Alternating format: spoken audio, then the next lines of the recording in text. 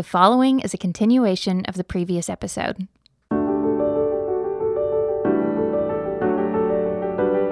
Welcome to the Yellow Balloons Podcast, a collection of teachings to help you navigate the transformational possibilities of a God-centered perspective. We pray these insights from Scripture will inspire and encourage you. In this episode, we look at two more challenges that come with prosperity: fame and spiritual highs. Our success can be a catalyst towards our destruction or towards a truly meaningful life. The key is in the choices we make. With a healthy perspective around fame and mountaintop experiences, we prevent them from becoming idols and can use them as resources. The second big thing that we have to avoid is chasing fame. Another word for fame is prestige. The word prestige comes from a Latin root that means to create an illusion, to trick someone. And so it is with fame. If we seek fame, even in small areas, we always end up molding ourselves to be that which we think other people want us to be. And when we do that, we actually end up losing ourselves. So let's look at Romans 2 and verse 5. But in accordance with your hardness and your impenitent heart, you are treasuring up for yourself wrath in the day of wrath and revelation of the righteous judgment of God. So here we are standing before God. And what's God going to do then? He will render to each one according to his deeds. That's a quote from the Old Testament. And here's what he's going to give. Here's what he's going to give out. On the one hand, he's going to give eternal life to those who by patient continuance in doing good seek for glory, honor, and immortality. Now that verse rocks some people's world, but it's not that hard. Because again, eternal life is a gift and a reward.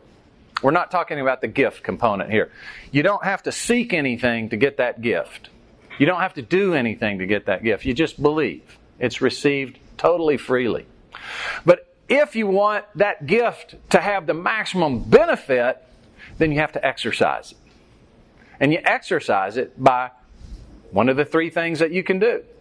Making choices to do what God's asked us to do. And what is it you're supposed to do? You're supposed to seek three things. We're supposed to seek glory. Now wait a minute. I thought we were talking about fame as a mountaintop experience that can destroy us. Well, that's if we seek fame the wrong way. One of the great shaping forces of Western civilization is the book, the Iliad. It was the narrative of the Greeks that shaped their whole culture, and it's spilled right on through to America. And the key figure in the Iliad is Achilles. And the gods come to Achilles and say, Achilles, you get a choice. You can either go to this war and fight and die and be remembered forever, or you can stay here and live a long and comfortable life. And Achilles says, well, that's a no-brainer. Short and glorious. Because nothing matters about life if you're not remembered. And this was the Greek belief, that glory was the thing that was worth seeking. And they conquered the Eastern Empire with that notion. Unfortunately, their notion of glory was kind of stunted. Not maybe more than kind of stunted. Because Achilles was nothing more than a self-seeking, selfish brat. There's another character in the story that actually is quite noble. So they had the mix there. But seeking glory is actually something that is appropriate if you have the glory defined correctly. And look what it is we're supposed to do, because we can see by the contrast. Verse 8, but to those who are self-seeking, this is Achilles, and do not obey the truth, but obey unrighteousness, what do they get? Indignation, wrath, anguish on every soul of man who does evil. Okay? So this is the reward part of standing before God. And if we seek self, not too happy of a deal. But if we seek glory, from who? From God. Because what glory is when an observer sees our true essence. That's all glory is.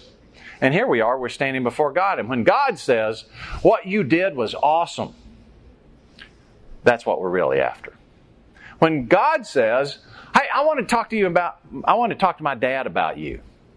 I want to confess you before my Father. Okay, that's what we want. And immortality, legacy. We visited the Baseball Hall of Fame in Cooperstown. It's really cool. I love baseball. And I saw the plaque there for Babe Ruth. And I saw the plaque for Mickey Mantle. It was really neat. And then I saw all these other plaques, probably 2/3, 75% of them. I had no idea who these people were. Never heard of them. They're in the Baseball Hall of Fame. I'm a baseball fan. I never heard of them. They're forgotten. And you know what? Most of the rest of those guys, you skip one more generation, they'll be forgotten too. I knew the ones that I had experienced. And ultimately, almost everybody's forgotten. But not in God's Hall of Fame. If you have made any money at all, somebody from your alma mater will come at some point and say, we can name something after you. We can even have you take out an insurance policy, and only for $9.99 a month. You can donate $1 million to the university when you die, and then after everybody's forgotten about you and nobody cares, we'll put your name on a building that everybody will walk by and pay no attention to. But you'll be famous. You won't be forgotten. And boy, people sign up.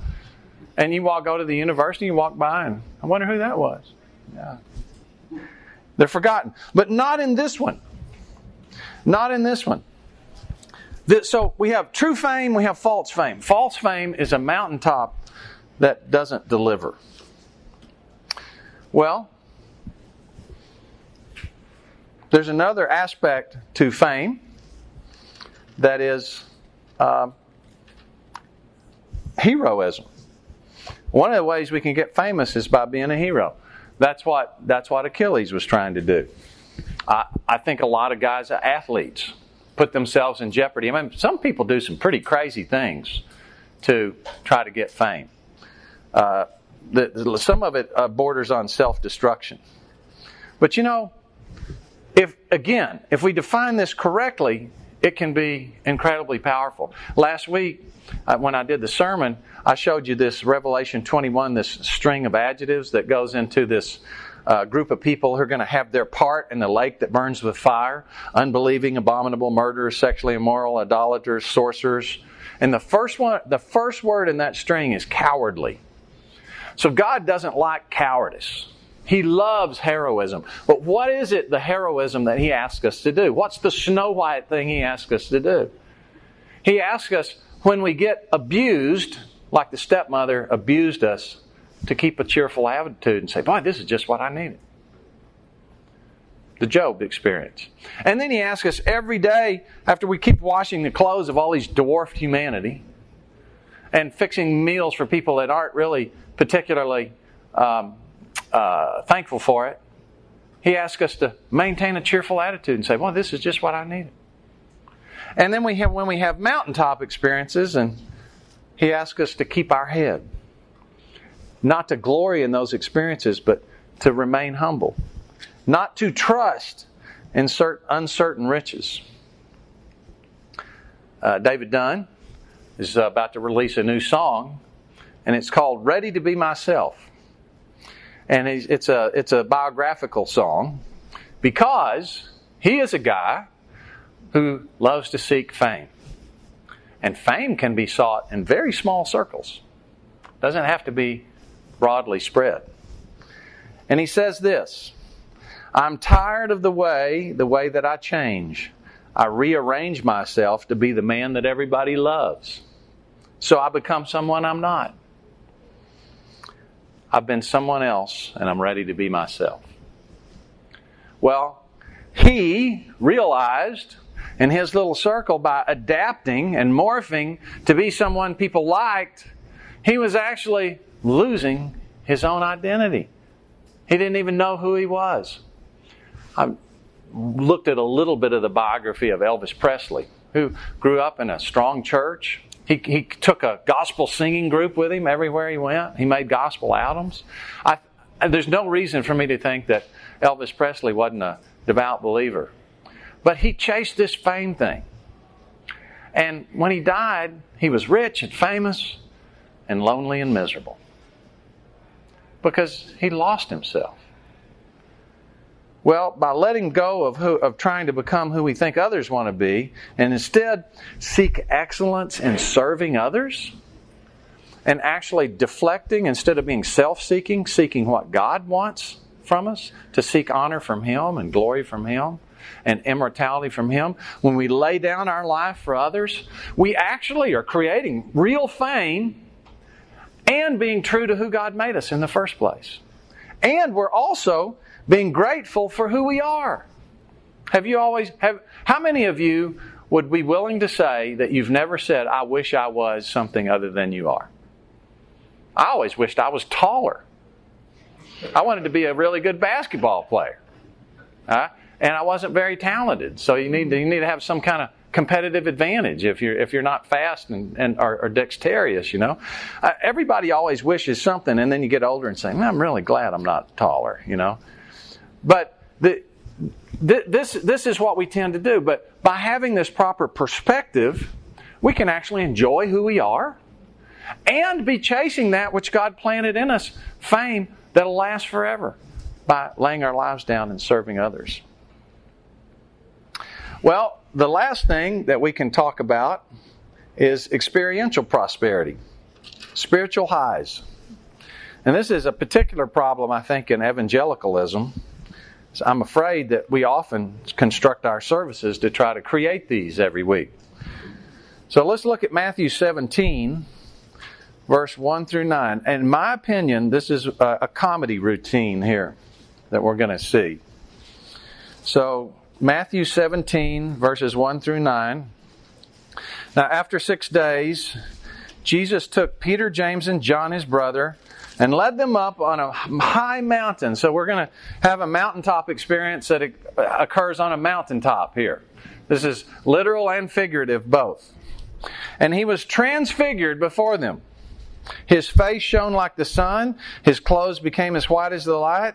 And behold, Moses and Elijah appeared to them, talking with Him. So here you are. Just try to put yourself in the mindset. You're a Jewish fisherman.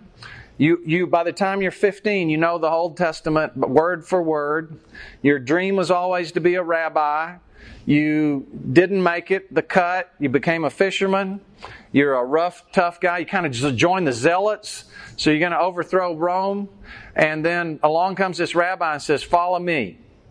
So you get to follow, your dreams come true. And not only that, this guy is the king. So you're going to get to overthrow Rome and put this king in. The main thing you want to be is the Secretary of State, not the Secretary of Labor. You want to sit on the right hand. You know, that's the main. So this is your mentality. And you've heard all these things. And all of a sudden, here you are on the mountain, and there's Moses and Elijah and the king transfigured. Would that be the best day of your life or what? And so here's what they do. Then Peter answered and said to Jesus, Lord, it's good for us to be here. If you wish, let us make 3 tabernacles. One for you, one for Moses, one for Elijah. What's he want to do? Yeah, let's just stay here. This is awesome. This is my best day ever. Now that you brought us up here, I see what the plan is, and I've got a plan for us to stay here. And this, I think, is hilarious. While he was still speaking, behold, a bright cloud overshadowed them, and suddenly a voice came out of the cloud saying, this is my beloved Son, in whom I'm well pleased. Hear Him. Peter, shut up. Okay, this is a really cool time, and you're talking. And you should be listening.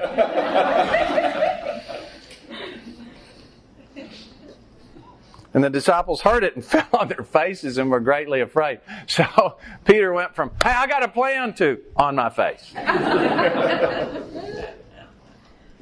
And then Jesus picks them up and says, hey, don't be afraid. And then He took them back down the mountain. So this is a great picture for a mountaintop experience. How did they get up to the mountaintop? They followed Jesus up there. He took them up there. Okay? Did they go up there and then invite Jesus?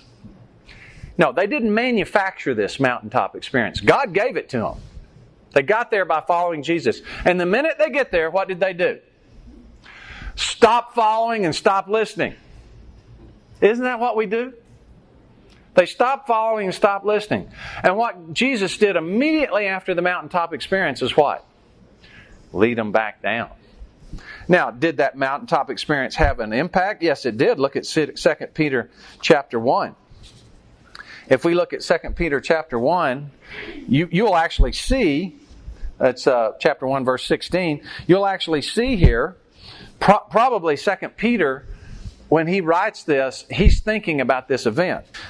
2 Peter 1:16, for we did not follow cunningly devised fables, which we made known to you the power and coming of our Lord Jesus Christ. We didn't make this stuff up. But we were eyewitnesses of His majesty. I saw this with my own eyes. I'm telling you a first-hand account. For He received from God the Father honor and glory when such a voice came to Him from the excellent glory. This is my beloved Son, in whom I'm well pleased. You think those words etched into His mind? Hey, why don't we do this? Shut up. So He got that, don't you think? And this made a huge impact on Peter, which is why God takes us to the mountain to give experiences. It's so that we can be shaped and then go back to the plains and live everyday life. We're not supposed to seek to find these things. God will sometimes lead us to them, but then He'll lead us back down again. Because just staying on the mountaintop is not what Christianity is supposed to be about. Well, if we go back to 1 Peter 1, we can kind of see why this is so. And I've mentioned this already. But 1 Peter 1, verse 12, to them it was revealed that not to themselves but to us they were ministering the things which now have been reported to you through those who have preached the gospel to you by the Holy Spirit sent from heaven, things which angels desire to look into. And this Greek word look into is the word like an archaeologist stooping down studying something very carefully. So the angels are stooping down trying to look into this stuff. It fascinates them. There's a similar verse in Ephesians 3:10. We talked about this in the Job passage. For the manifold wisdom of God is revealed by the church, by us, to the principalities and powers in the heavenly places. The angels are watching us to understand about God. Well, is it because God's an insufficient teacher? I mean, they've been in His presence for eons. Is it because they're blind and they don't? No, they can't be blind because then they couldn't look down and stoop and see.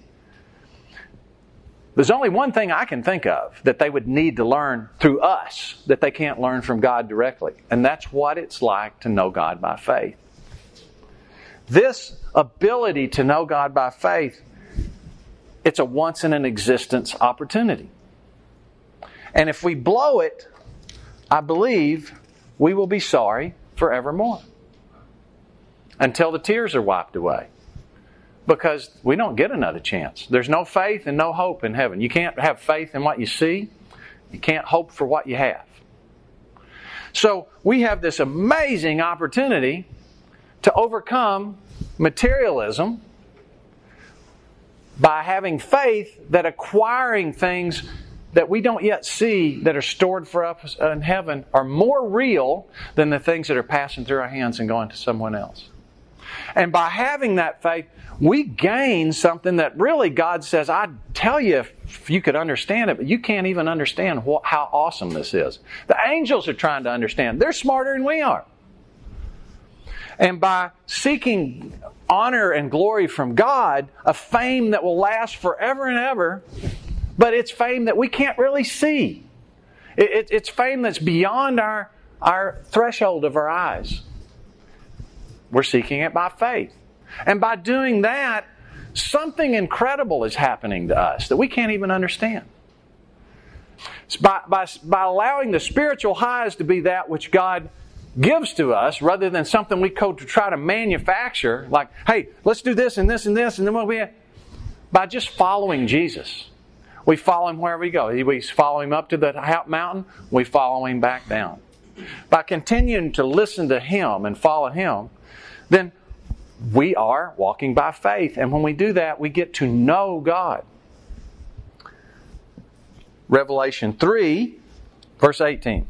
I counsel you to buy from me gold refined in the fire, that you may be rich, and white garments, that you may be clothed, and that the shame of your nakedness, instead of shame we want honor, may not be revealed. And anoint with your eyes eye salve, that you may see. So, how do you buy gold from God? That's the question. Well, now he's going to answer it. As many as I love, I rebuke and chasten. Therefore be zealous and repent. Behold, I stand at the door and knock. If anyone hears my voice. If anyone hears my voice. We started with, don't glory in your riches, or don't glory in your wisdom. Glory in knowing me. And look what happens if we hear His voice and open the door. I'll come in and dine with Him. We get fellowship and knowledge with Jesus. This is how you become truly rich, is by walking with God. Well, that's typically going to happen in valleys. Well, in valleys, we're going to have a real opportunity to know God. But it's harder on the plains of everyday life, because we don't see that. We think everything's just routine there. Well, it's the routines of life where we really get to exercise what it means to be a servant. And then when God does take us up on the mountaintop, if we'll just keep following Him and follow Him right back down, we can get preparation for life on the plains and in the valleys. Because ultimately what we want is to know God by faith and take the maximum opportunity of this life. God, thank You for the amazing words You give us and this word that You left with us.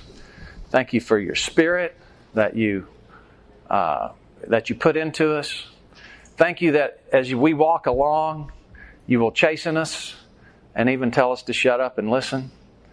And I thank You for these wonderful, wonderful Three Stooges disciples that gave us their mishaps so we can be inspired that those are guys that changed the world and they're just knuckleheads. And I pray that You would just cause us to take all this in and be faithful no matter what the terrain of our journey happens to be. Take advantage of the valleys, take advantage of the plains, and take advantage of the mountains, because we choose the perspective that You have given us the opportunity to choose. And in doing so, we trust You, and we make choices to take actions consistent with what You tell us to do. And in doing so, God, help us believe that we'll be fulfilled in everything You made us to be. In Jesus' name, amen. Thanks for listening to the Yellow Balloons podcast. If you want more information on adopting a God-centered perspective, visit our website at yellowballoons.net. And if you have any questions related to what you just heard, we would love to hear from you. Please email us at contact@yellowballoons.net. Thanks for listening.